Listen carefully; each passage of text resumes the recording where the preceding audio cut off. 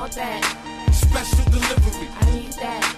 Special delivery. Welcome to the Special Delivery Podcast. I am your host, Special, and on this show, I like to do one of two things. Either I'm delivering you brand new music that's dropped, or I'm sitting down with artists to break down their latest music, and that's what we're doing on this episode. Zaya Bell joined me to break down her single, Woodrow Ave, as well as the song Relationship Goals on John Hart's album, and her latest Zaya mix called Stacey Adams, which is a Snoop cover. Plus, we also talk a lot about her journey, including finding freedom in being comfortable with her appearance, and you know we had to talk about her upcoming album, so let's get into it. Hello everybody, my name is Zaya Bell. Zaya Bell is here. How you doing? Good. I'm so excited to talk to you. It's been a beautiful journey. Yeah. Now you're in LA. When did you move to LA and how did that come about? What was that decision like? I moved to LA November of 2016, and the decision was something I always planned on making. The timing of it was just up in the air, but around 2015 I just decided, you know what, let's take this year and let's see how much we can accomplish. Being from Vallejo but residing in Sacramento, I felt like I was able to get more done musically in Sacramento because there aren't many venues in Vallejo. There weren't really many outlets for artists in Vallejo, so I didn't really know how to channel back there. And so I decided I'm going to try to see what I can accomplish here. And once I accomplish that, then I'll go ahead and move forward to LA. And my whole goal was just trying to see if I could make a buzz in a city where I wasn't from. And once I felt like I did that in Sacramento, I was just like, well, it's time to go. It was after my birthday. I just was like, there's nothing for me here anymore. Mm-hmm. And I was already month to month in my apartment. So I put in my 30-day notice, packed up my car, and drove down here in November 2016. I love the power in that statement. There's nothing more for me here. Yeah. It's so powerful because I think a lot of people don't even take the time to even realize that. And I think we get so caught up in being workhorses and just go that it's like, take the time to lift your head up from all this work you're doing and go, okay, where am I at? Am I ready for the next thing? Oh yeah, I am. Right. Sweet. I'm such a fan of people moving to what they deserve. And it's like, you deserve to be here. Thank you. No problem. And I'm so excited to talk about all the music that you've made in the past year because moving to LA has just exceeded your talent and just everything that you're able to accomplish. So I want to get started with Woodrow Ave. Mama molded me right, I know she praying, cause I'm just trying to be free, but the world don't wanna see me good. It ain't no thing, cause I'm planning on taking over the world. I'm just trying to be me, but all y'all really see is good. It ain't no thing, cause I'm my baby. Speaking of Vallejo, had to take it back to Woodrow Ave. Yeah. You know I love this song. The Brandy interpolation is so dope to me because we're all kids of the 90s. We love Brandy. We love that song. But for you to really put your own spin on it, sometimes you hear interpolations and it's like, you didn't add anything to it. Like, you just jacked the whole line. It's like, okay, cool. But you really put your own spin on it. What was that like and how did that idea come to be? The experience was amazing. There was a day, I think it was like a random like Tuesday or Wednesday, me and the producer of the track, C. Watts, we were just kind of over the typical day-to-day that we were having, which was wake up, go to work, and come home and make time for music when we felt inspired. Because at that point, I personally was really lacking inspiration because I was just so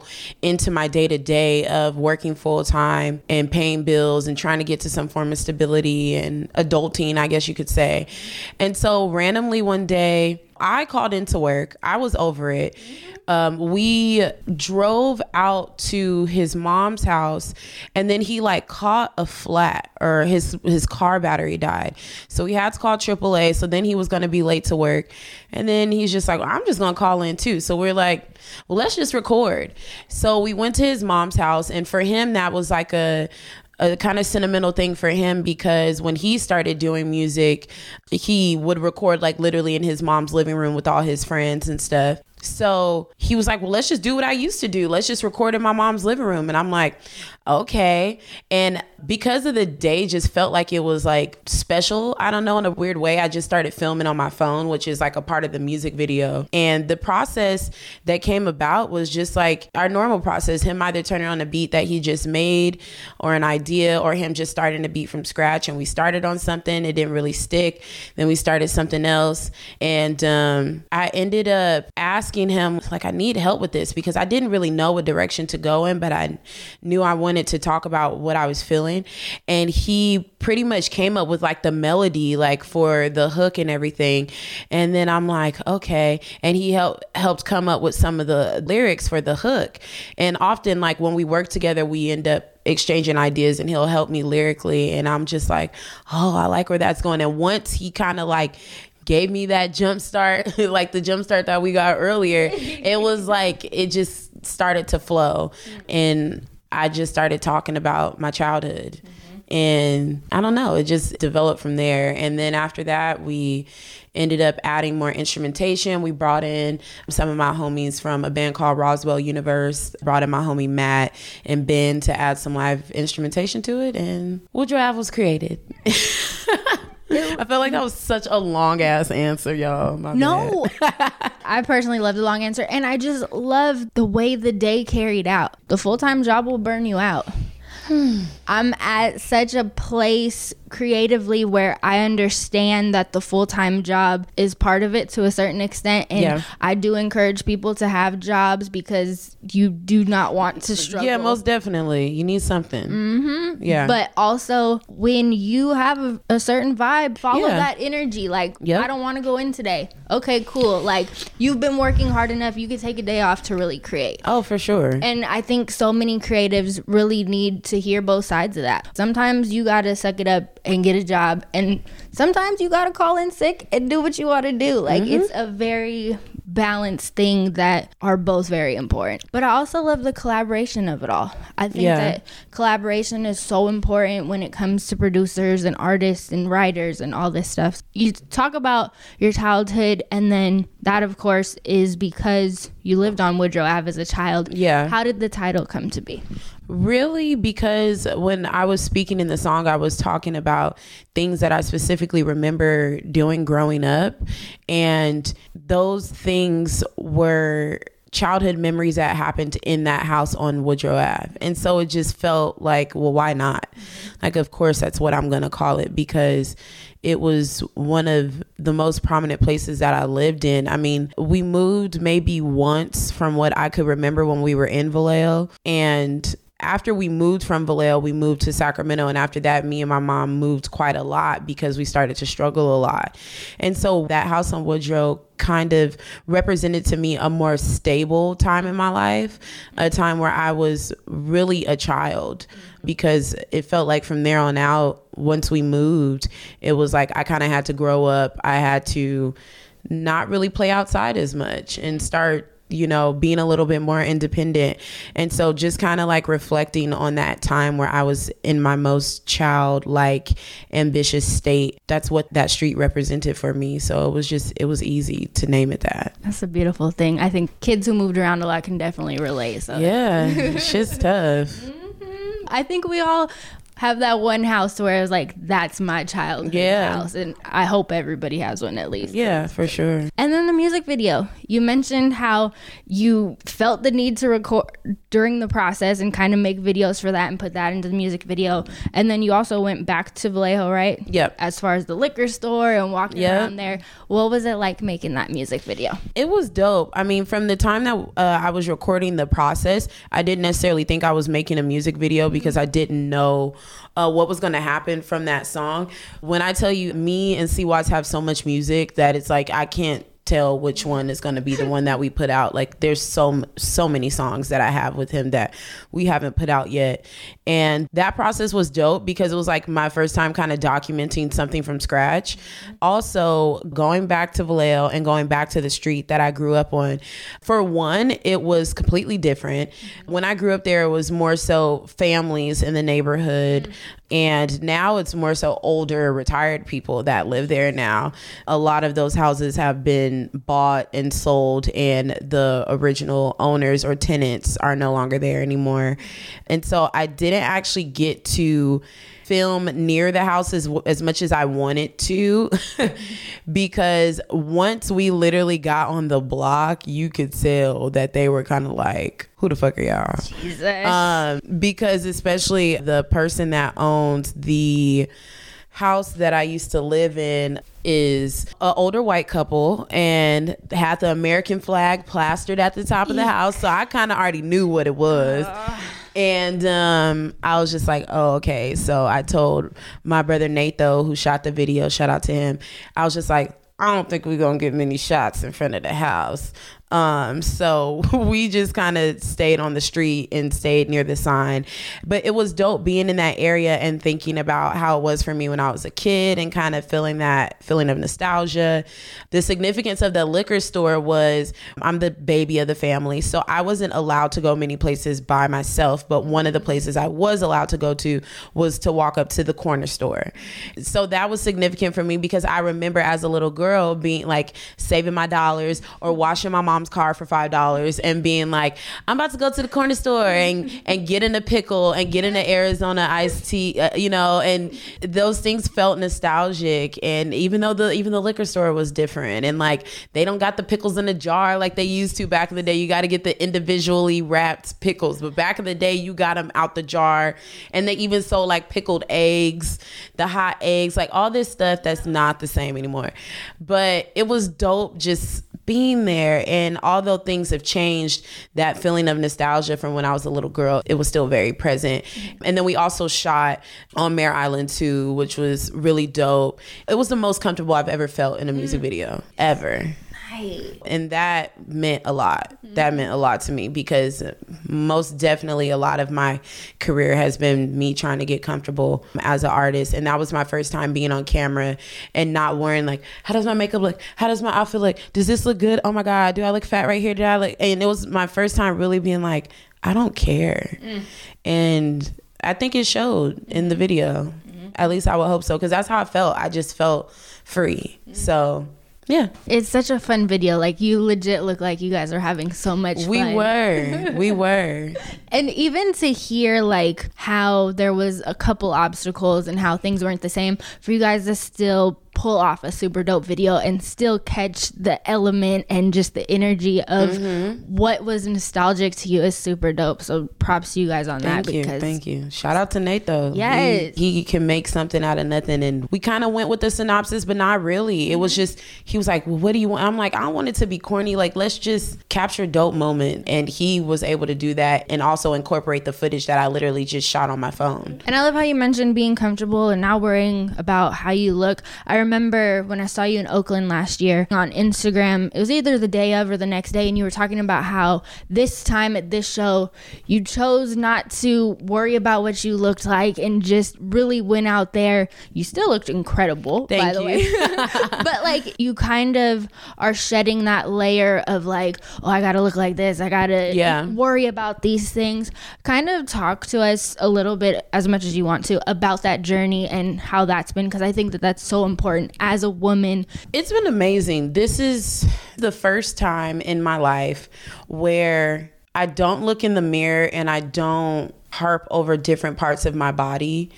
I definitely dealt with body dysmorphia for most of my life. I feel like as early as I can remember, it was always made aware to me that I was like the chunkier kid, because all my siblings run track and they were very, very well known in the track and field in Vallejo, especially.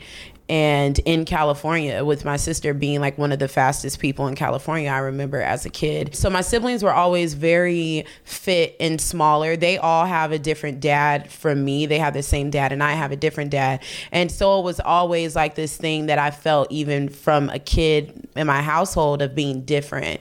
So I always felt chunkier, went through puberty earlier, and I always remember trying to diet. Even seeing like my mom's diet pills, and I'm like 10 years old. and I'm trying to take her diet pill, totally doing it completely wrong.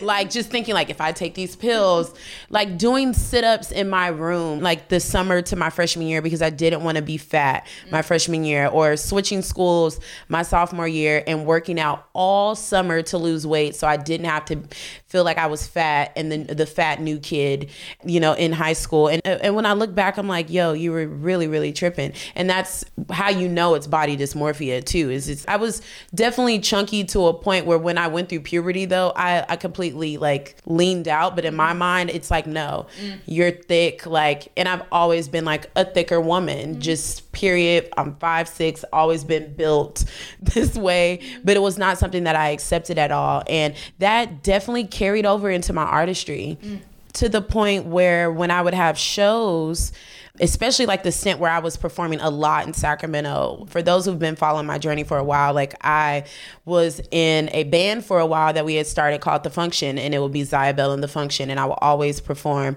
with my homies. Shout out to Roderick and Daniel, like shout out to everybody, Elwood. And I would be done up. When I tell you makeup 10, I would be styled, I would be in heels, and it was more so about putting on a performance. It was never about my enjoyment or my release at that time on stage.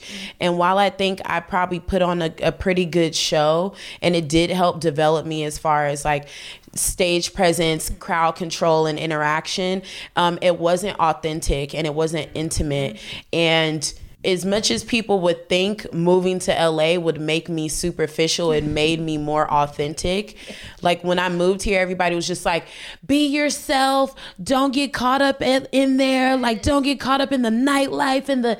I moved out here and met some of the realest people. I met C. Watts. I met AJ Claire. I met Amon Europe. I met Thurs. I met Glass. I met P Black. I met Willie B. I met Daylight. I met all these people, you know, came out here. My best friend Amber, all these people that are so real and amazing that I had no choice but to be authentic. And that just kind of intertwined with my personal life, and it had no choice but to carry over into my music. And the turning point was my first performance in LA, where I had on some uncomfortable ass heels. I tried to do the same thing that I normally did in Sacramento, and I had on some uncomfortable ass heels, and I had my Adidas slides with me, and I'm like, oh my God, these heels hurt. And my homegirl AJ was like, take your shoes off, like wear your slides on stage. That was unheard of in my mind. When you're talking to the girl that was performing in Sacramento and in the Bay Area, that's like, what? Performing some Adidas slides? Are you serial? No. But when she said that, I was like, you know what? Fuck it. You know what? All right. And I did. And I did a great job. And I just tried to keep that going. So thank you, AJ. And I tried to keep that going because I was just like, I don't ever want to be uncomfortable on stage ever again in my life. Because I don't deserve that. I deserve to be having fun and to be fulfilled and to feel authentic when I'm on stage. And I feel like it's made me a better artist and a better performer, honestly, since I've done that. And that has been my entire journey with that. Right now, being finally comfortable with who I am as a woman, as an artist, and being like, this is what you gonna get. And that's it. Seriously, shout out to all those people, because it's so important. I be feeling like Whitney Houston when she was doing the speech, like Beata, Matt, Ben, like I got them all. I can name them off. Like I've been blessed since I moved to LA that my family, it stretches beyond music, where they're all very talented, but my family of people that I have around me, they've kept me and influenced me. Jessica Jolia, Big Mike, everybody, far more than what they know. And yeah, it's been amazing. I know artists can relate to that, but also just women in general. Like, it's such a relatable story and such a gorgeous thing to make it to this place where you are comfortable and it's just all about self. And then back to the music. John Hart released a song called Relationship Goals that you helped write. They can stay mad, cause we gon' keep blowing. We don't pay them no attention, we don't pay them no mind, baby. Yeah, we gon' keep flexing, all on the timeline, baby. Cause they don't wanna see you up when they feeling down, when they feeling down. Yeah, don't wanna see you win when they feeling down. When they feeling down. But we gon' make them mad. Yeah, we gon' make them mad. Yeah, we gon' blow a bag. Yeah, we gon' blow a bag. What was that process like? So that process really wasn't a process at all. I hit up my homie Keys, shout out to him, who produced the song. And I had just moved to LA. This was like a couple months after I just got here. And one of my regular things that I would do was just like pull up on Keys and be like, can I come and record or whatever? Like if he wasn't having to record anybody. So I would drive up to NoHo. I had lived in the Valley and I was just like, let's record. So he turned on the beat and I was just freestyling. I literally freestyle Relationship Goals, that entire song. And John Hart, I had never met him ever. And he came into the studio for a session with somebody else. And he like met me and then he, I guess, walked in while I was freestyling and said something to Keys like, oh, I want that song. And then like met me and was like, man, we gotta work, da da da da. And so I finished the song. And I guess he asked Keys to send him the song and Keys sent him the song and Keys messaged me like, hey, John said he wants that song. And I'm like, really? Okay, well, I have to change a couple things because I was referencing for me as a woman, but I had to, you know, switch it so it could be a guy talking to a girl. And so I ended up writing over the second verse with him in another session, like, you know, just freestyling and be like, do you like this? Do you like that? And that process was really dope. We didn't actually have him record the song until maybe like close to a year later, to be honest with you, which I was very impatient about because I love that song. And it was one of my first experiences with like giving away one of my songs. And so ended up recording it. We went down to one of his studios, vocal produced the song, did some harmonies. I'm like actually on the backgrounds of the song, and Keys helped vocal produce it as well, mixed it, everything, and it got placed on this album. And yeah, that was my first song that I've ever wrote for somebody that actually got distributed from a large distribution company. So that was pretty dope. And you freestyled it. Like, that's such a testament to your talent. Like, thank you. You were in there freestyling and he knew immediately that you wanted that. That was crazy. It was random. It was, yeah. And then your latest Zymex, Stacey Adams, the Snoop cover. All right, y'all. You're now tuned in to 927 FM on your dial. And this right here, Stacey Adams, Zymex.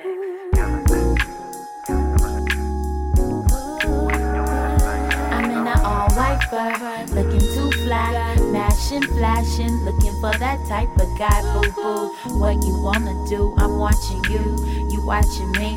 Come buy me a drink and get wavy with me. It's your favorite auntie. Your Zymex are dope. How do you approach that? What's the thought process like? I'm sure each of them kind of differ, but it's like when you're like, okay, I want to do a Zymex. What kind of do you brainstorm and go through ideas? Speaking of, I need to do a Zymex soon. It's been a minute.